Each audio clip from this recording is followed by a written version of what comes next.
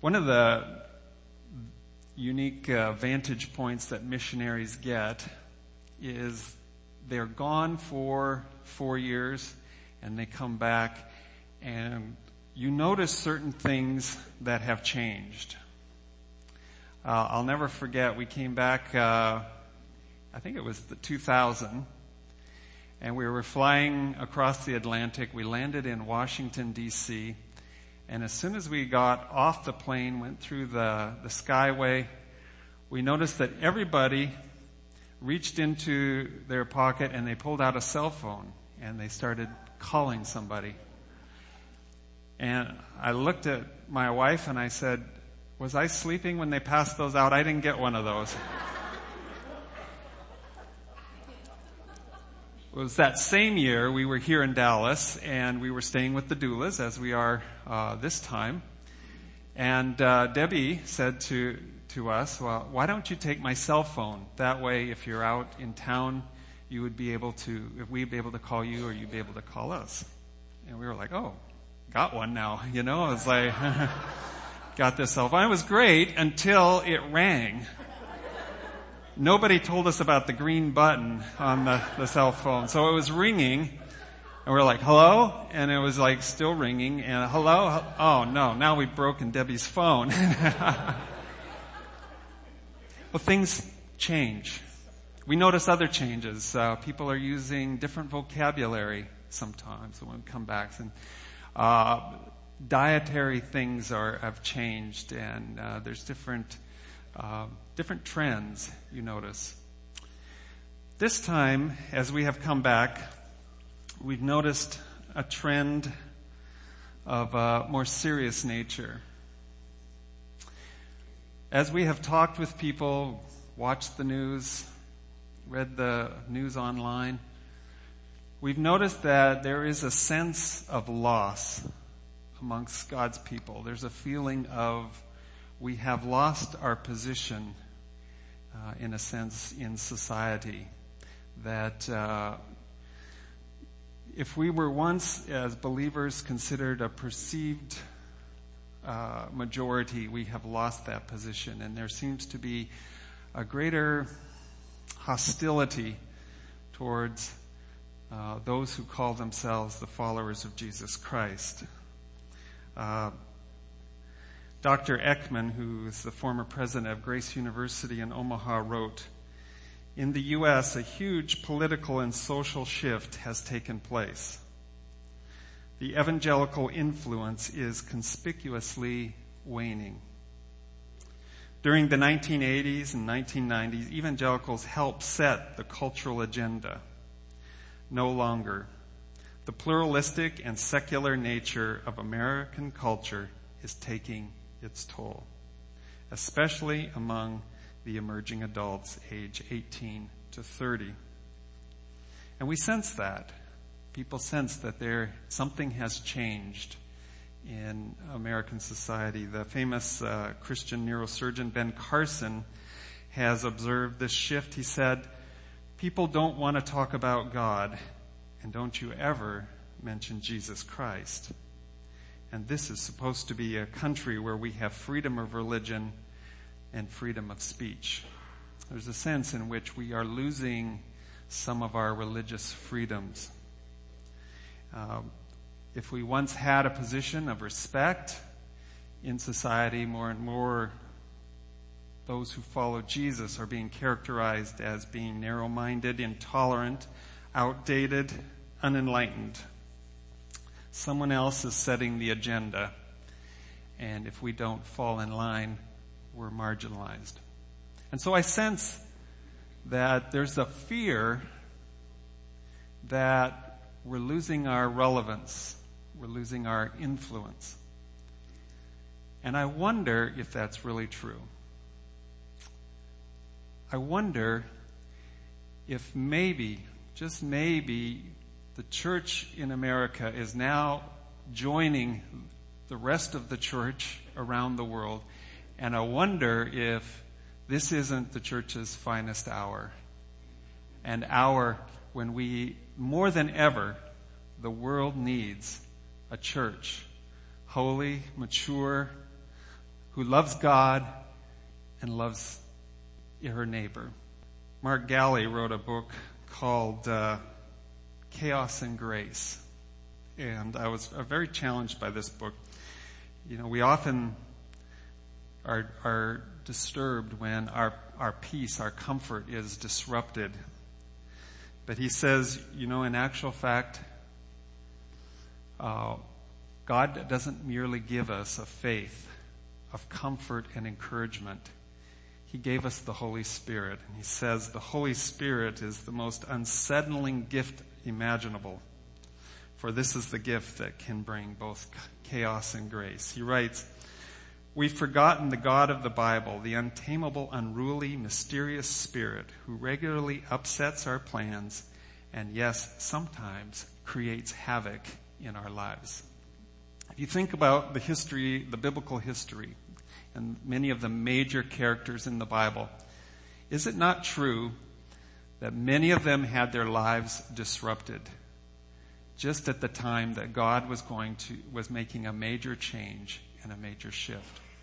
You think of Noah, Abraham, Moses. You think of Mary and Joseph. Think of the shift that happened in their life right before the birth of the Savior. Think of the people in the book of Acts, the believers in the book of Acts, and Saul.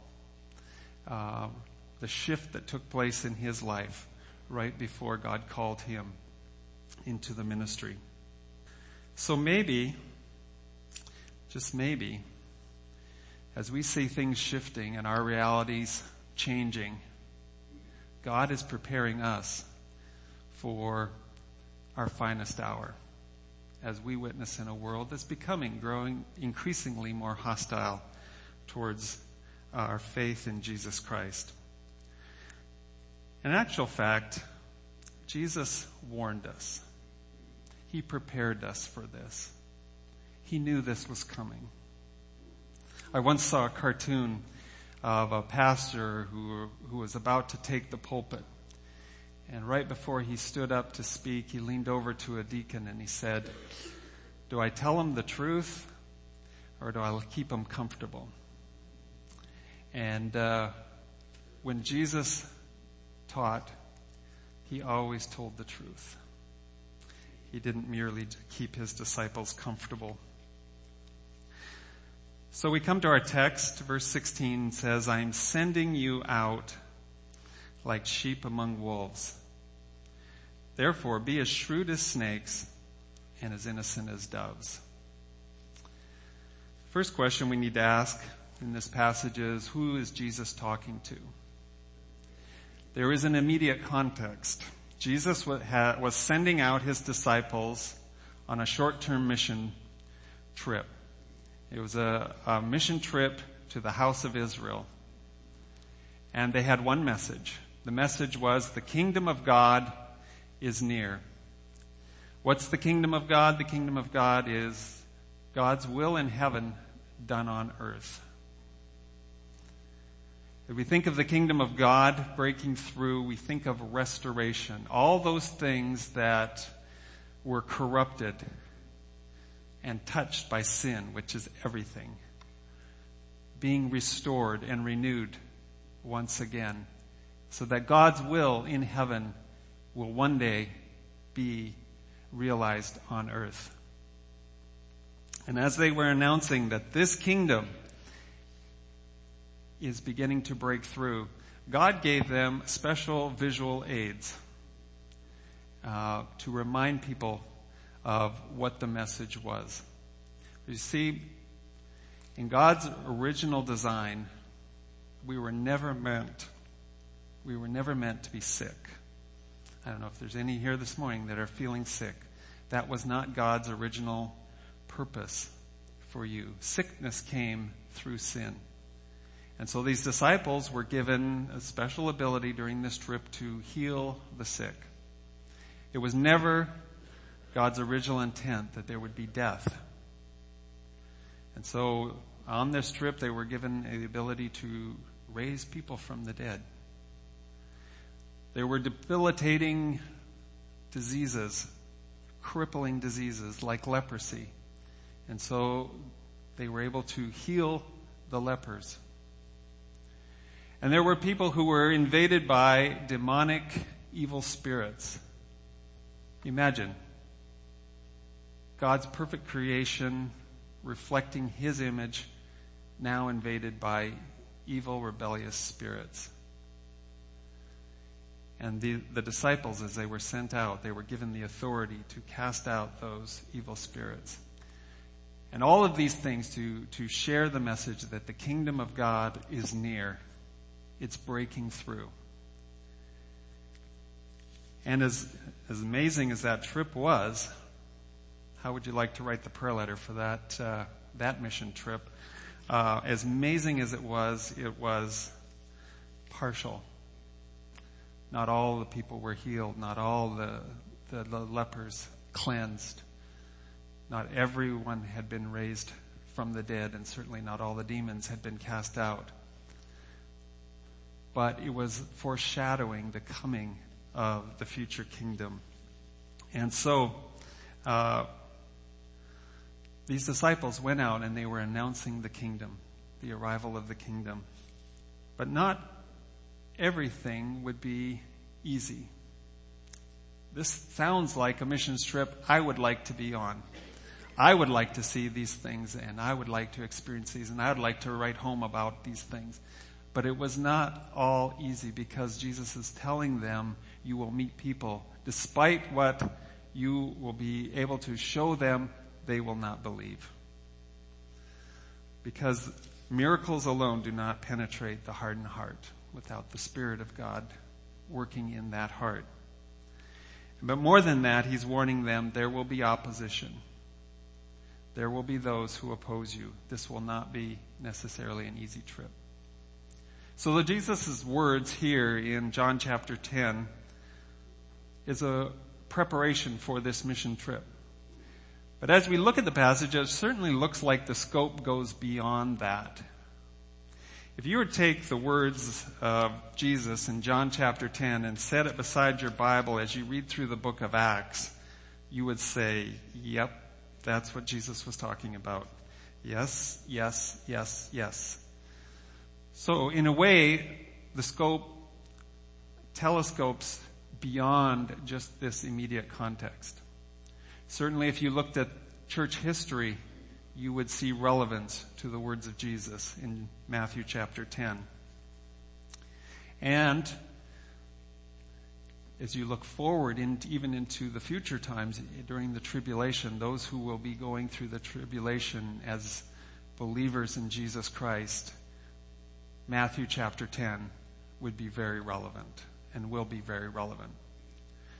But what I'd like us to see is, as we face our changing world, the words of Jesus in this passage is like our roadmap to guide us through confusing and troubling times. Jesus said, I tell you the truth. I am sending you out like sheep among wolves. It's a troubling statement, really. Have you ever put John chapter 10 and Matthew chapter 10 together? John chapter 10, Jesus says, I am the good shepherd. I lay down my life for the sheep. I like that. I like that passage a lot. And you come to John chapter 10, or Matthew chapter 10, and it says, I'm sending you out as sheep amongst wolves. And the question that comes to your mind is, what kind of shepherd in his right mind sends sheep to wolves? I did a little reading on wolves. Wolves are a terrible, terrible predator. You do not want to be hunted by wolves.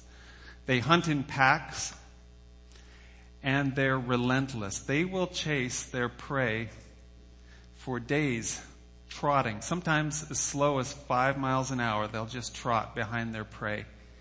And they will wear them down physically, they will wear them down mentally, and they'll wait for a moment of inattention, a moment of weakness, and they'll pounce and they will tear their prey apart.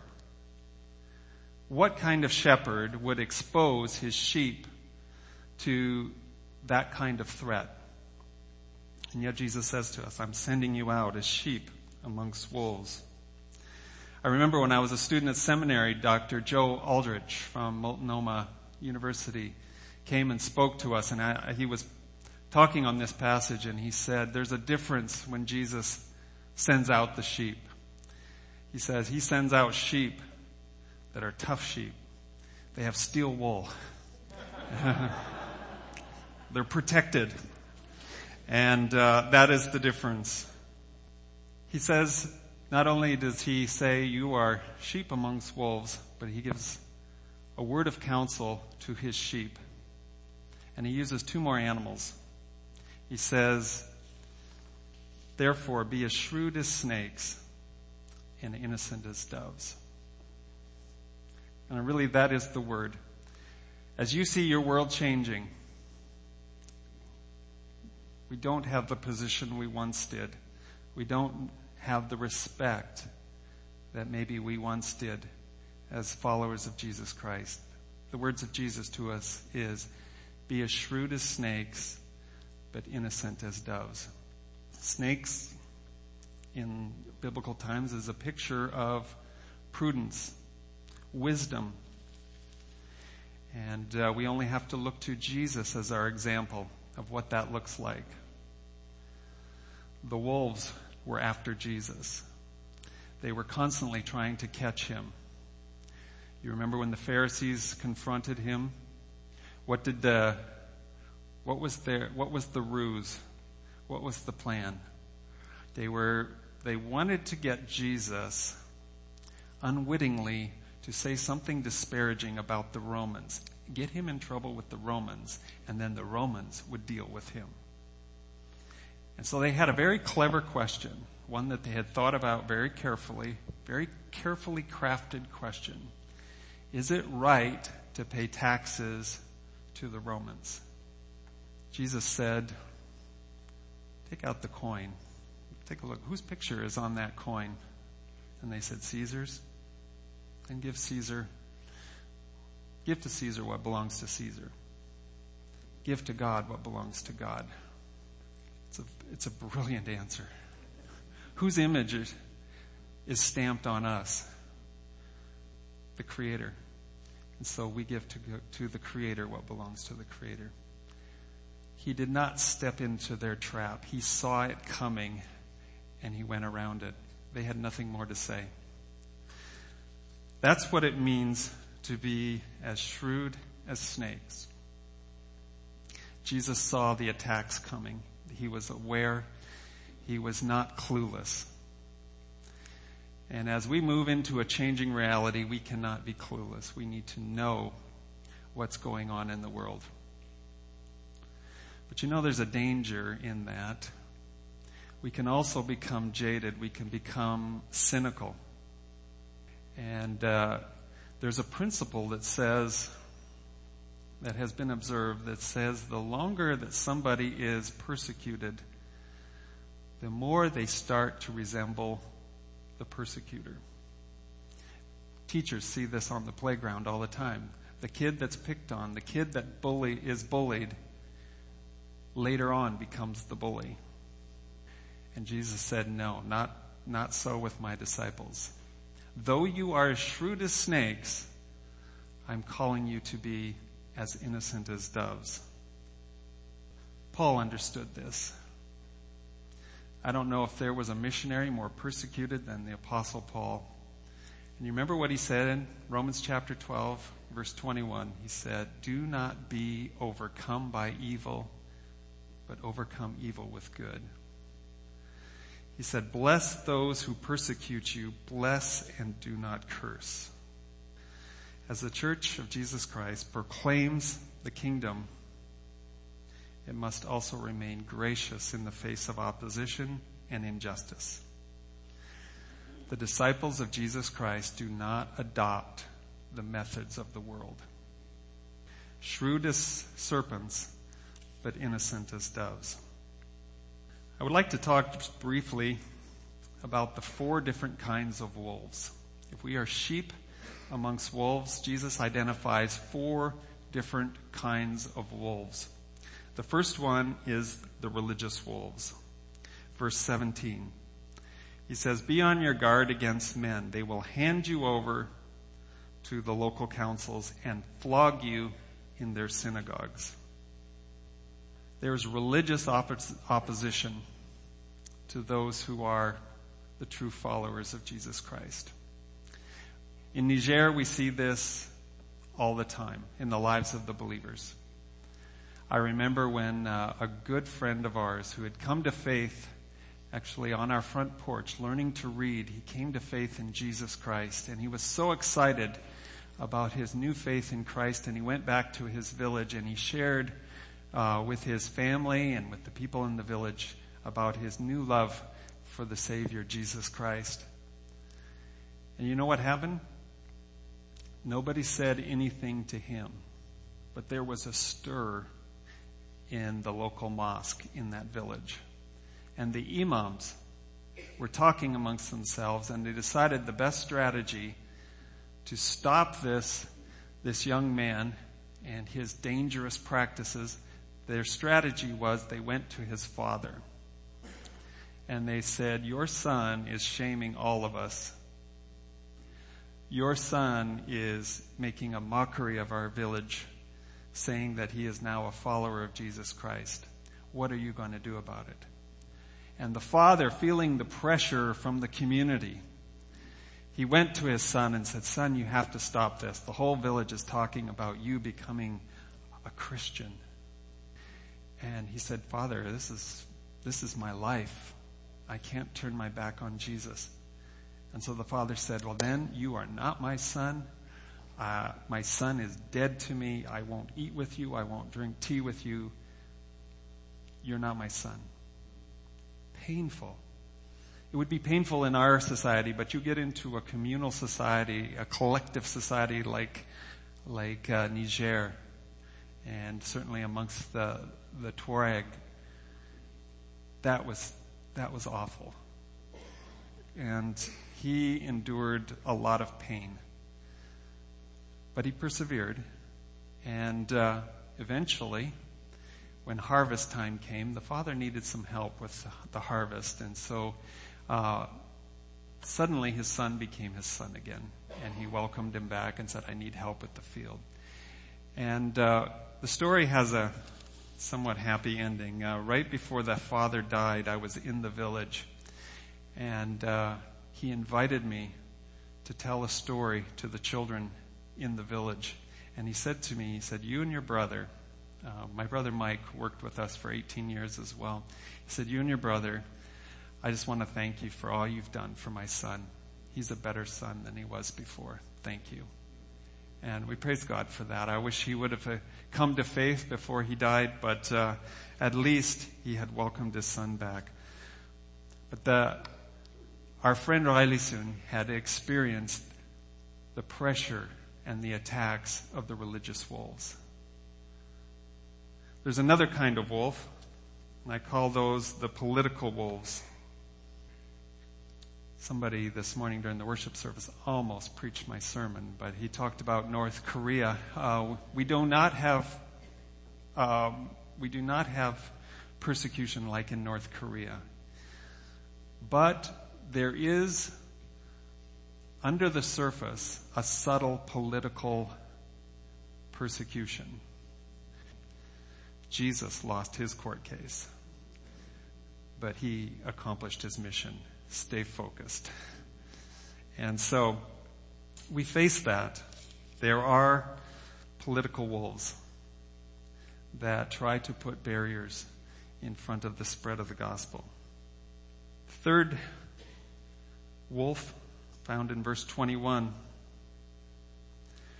Brothers will betray brothers to death, and father his child. Children will rebel against their parents and have them put to death. Probably one of the hardest forms of persecution, more than the political forms of persecution, is when the wolves are within your own family. I'll never forget, we had a man who was actually helping with the Bible translation. He was a Muslim man, but because of his language skills, he was asked to help as a language consultant for the Bible translation. And so this young man was in the Word every day. And never kid yourself about the Word of God. It changes people. Even people who are not open to being changed. And this guy, because he worked with the translators every day, he knew the Scriptures. Christians would sometimes come to him if they had a Bible question because he knew the Word. And sometimes he'd be sitting around the teapot at night and the old man would be saying, oh, those Christians, they believe this and they believe that. And he'd say, hang on. That's not actually what they believe. In their scriptures it says this. And so it was amazing. And we sensed that the Lord was speaking to his heart, but there was a tremendous barrier in the sense of his family. To be Tuareg, to be Tamajic is to be Muslim. And you do not change that. And so one night, he came to one of the elders of our church and said, is there somebody I can talk to about the Christian faith? And the elder very wisely, I would have never done this, but the elder very wisely said, you know what, Muhammadin, you don't need to talk to anybody. You know what the Bible says. You just need to make your decision. And he said, you're right. He said, but pray for me. It's going to be hard. He said, especially my wife. She will not understand this. Well, 2 weeks later, he came forward and said, I am a follower of Jesus Christ. He told his wife, and she was furious. She said to him, you can go to hell, but you're not taking me with you. And he felt that distance. But he stood his ground. And over time, the wife had a problem because suddenly her husband was a better husband than he had ever been before. And what is she supposed to do with that? And she was put in a position of confusion. And so finally, not knowing what to do, she just prayed one night, Lord, God, if I'm supposed to follow the way of Muhammad, give me a dream about Muhammad. But if I'm supposed to follow this Jesus with my husband, then please give me a dream about Jesus. That night, the Lord gave her a dream about Jesus. She was in a white Hilux pickup truck, and it went off the road into the ditch, and it rolled, and she tried to get out of that truck in every way, and she couldn't, and suddenly a man dressed in white came and just touched the door, and the door opened, and she was able to get out. And she looked into the face of that man and she said, I knew it was Jesus. And she gave her life to Jesus. And I would say between her and her husband today, she's the one with the strongest faith. She has a faith that's unshakable. But it's very painful when the wolves come from within the family. The fourth wolf is what I would call society wolves. When the wolves are in our culture, they are in our context. Look at verse 22. It says, all men will hate you because of me, but he who stands firm to the end will be saved. All men, Jesus doesn't mean all men. He means all sorts of men from every walk of life will hate you because of me. And I think that's what we're seeing. And I would say probably that is the kind of persecution that we're facing here in this country. More and more, those who call on the name of Jesus Christ are looked down on and marginalized as being ignorant and intolerant. As my children approached the teen years, I became very interested in what's called the lockbox theory. I don't know if you've heard of that before, but this is what happens when young people leave their Christian home and they go off to university. Suddenly they're put into a context where their faith, their values, what they grew up with, what they have been taught by their parents is in direct conflict with their new environment. And the values they grew up with are conflicting with the values that they're being taught in university. And so what happens is the young person never once has any intention of abandoning his or her faith. But they take their faith and they put it in a lockbox, in a safe, for safekeeping. Just to put it aside for the time being while they work out their new identity. But you know what the danger is. Faith has to grow with you. And if it doesn't grow with you, someday you go back to that lockbox and you open up and you look at where your faith is and you suddenly realize it no longer represents who you are because it didn't grow with you. And so while many young people in this country today who grew up in Christian homes never had any intention of abandoning their faith are finding that suddenly their faith seems irrelevant and no longer a part of who they are. That is the pressure that society is placing on our young people.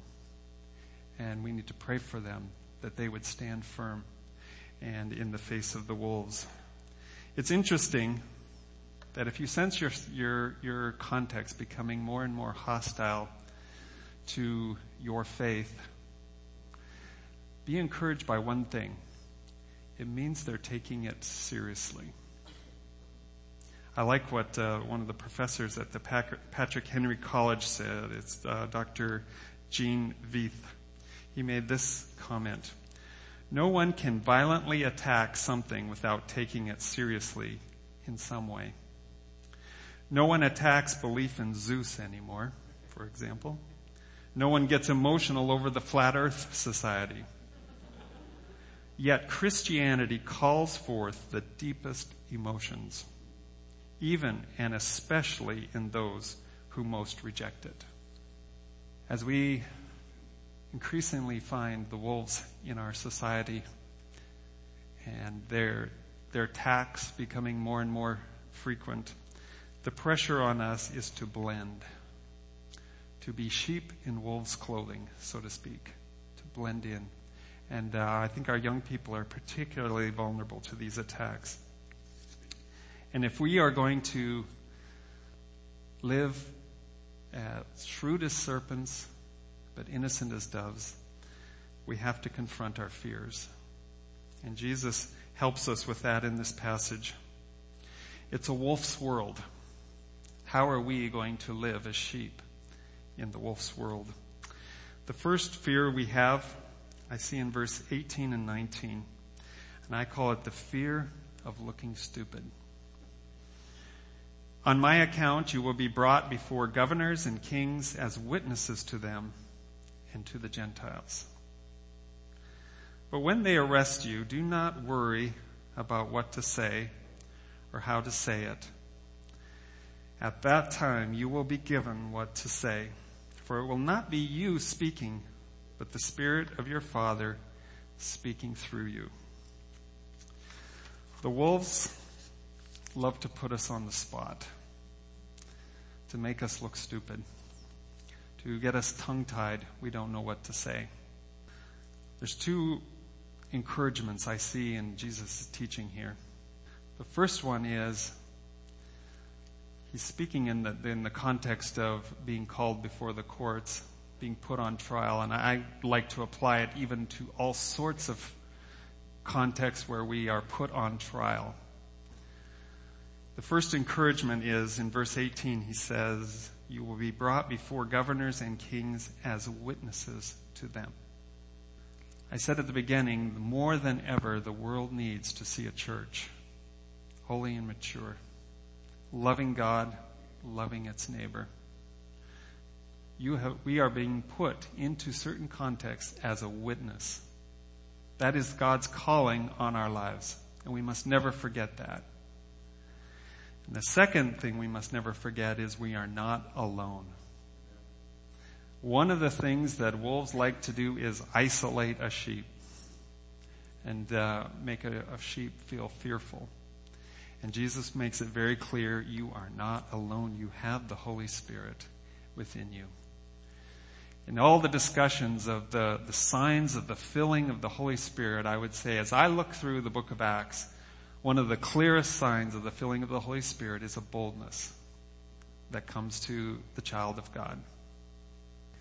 We are not alone. He says the Spirit will give you the words to say.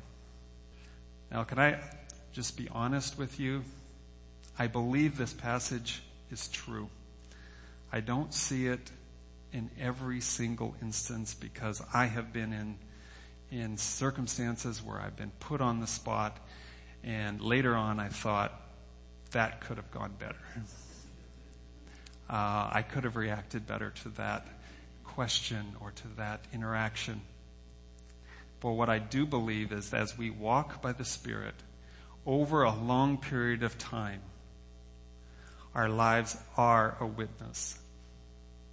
And the glory of the one we serve does shine through our lives.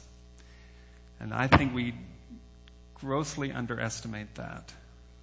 And we sometimes run away from opportunities because we're fearful of being put on the spot. We're fearful of those uncomfortable moments that may come. But as we are faithful, our lives do serve as a witness. That's one fear we have, looking stupid. The second one is closely related to it.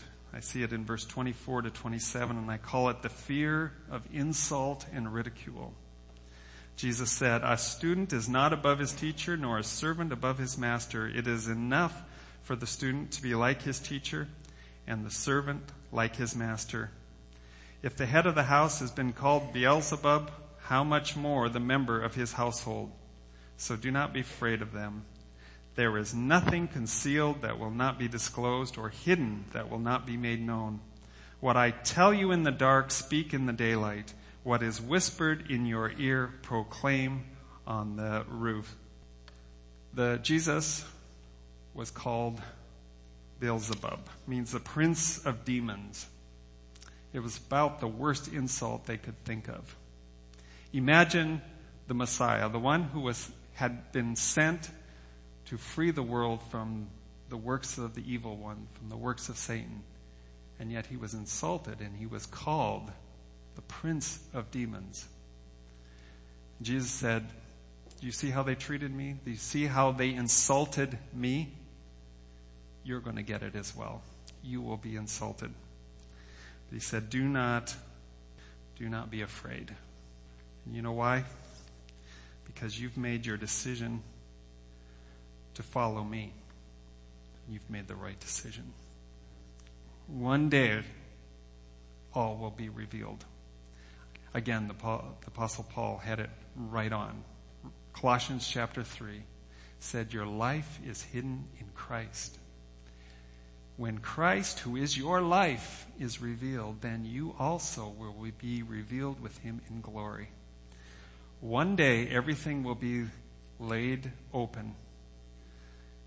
And in the end, you will be vindicated. You made the right choice. You followed me. Do not be intimidated by their insults or ridicule. Third fear we have, the fear of bodily harm. Maybe you don't feel that one as much here in this country, but I'll tell you just about every missionary that goes out from this body is feeling a greater danger in the context where they're working. The world is becoming increasingly more and more dangerous place. We have put more time in the last few years into our security planning than any other time. And this is a real concern. The scriptures say, verse 28, "Do not be afraid of those who kill the body but cannot kill the soul. Rather be afraid of the one who can destroy both soul and body in hell. Are not 2 sparrows sold for a penny? Yet not one of them will fall to the ground apart from the will of your Father. And even the very hairs of your head are all numbered, so don't be afraid. You are worth far more than sparrows." You know, living in what I'm calling a perceived majority here in this country, we probably do not have as well a developed theology of risk and a theology of suffering. But many of our brothers and sisters around the world have worked on this a lot more than we have. And I think what Jesus gives us here in this passage is an excellent foundation for a theology of risk and a theology of suffering. You know, as I look into the scriptures, I look at the book of Acts, I see that often we do avoid known risks so that we may live and witness another day. Perfect example was the Apostle Paul in Acts chapter 9. He didn't want to leave. The elders encouraged him to. They lowered him in a basket. They got him out of the city because his life was threatened. It was an evacuation. Even in this passage, verse 23 says, when you are persecuted in one place, flee to another. Then it's followed by the next statement that says, I tell you the truth, you will not finish going through the cities of Israel before the Son of Man comes. In case you're wondering about that second part, that's probably one of the hardest verses in the New Testament to interpret, is what exactly Jesus was talking about there. And the commentators go in about 10 different directions on that verse. And I would take great comfort in the book of John as I read through it and how many times John says, and at that point the disciples did not understand what Jesus had said. I did not fully come to a hard conclusion about what exactly Jesus is talking about in the second part of that verse, but nor do I think it changes the thrust of this passage. But he says, when you're persecuted, you flee to another place. Jesus himself in John chapter 7 knew that the Jews were trying to take his life, and so he does not go through Judea. There is a place for your missionaries to avoid a known threat. But at the same time, if they are going to take the gospel to places in the world where Jesus is not known, they need to know there is risk. There is the possibility of bodily harm. And they need to be willing to accept that risk before they go. Jesus gives us two very important things to remember. And the first one is, remember the wolves do not hold the key to eternal life. They can kill this body, but they cannot touch your eternal soul. So don't be afraid of them. Their power is limited. And the second thing, it says, remember your Father cares deeply for you. He's watching. When I first started studying this passage, I looked at the reference to the sparrows and I said, 2 sparrows are sold for a penny. That's pretty cheap. What do you do with the sparrows once you buy them? Apparently, they ate them. If you're a college student, before ramen noodles, you ate sparrow because they were so inexpensive. They were cheap, and yet not one of those sparrows falls without your Lord knowing about it. And he says, the number of hairs on your head, he knows the number. Not an estimated number, he knows the number. And for some of us, that number changes daily. But he's saying, your Father is watching your life very closely. You're not abandoned. Philip Yancey, in his book, Disappointment with God, said when he went through his crisis of faith, he never once questioned whether God existed. That was a non-negotiable for him. He said, my crisis of faith was, does he care about my life? Is he interested in what is going on in my life? And Jesus said, your Father is very interested in what is going on in your life. The wolves cannot touch your eternal soul, and they cannot touch you without my knowledge. And so we can rest in the assurance that as we go out with this message, the kingdom of God is near. We have the Father's presence with us. So, in conclusion, is our world changing?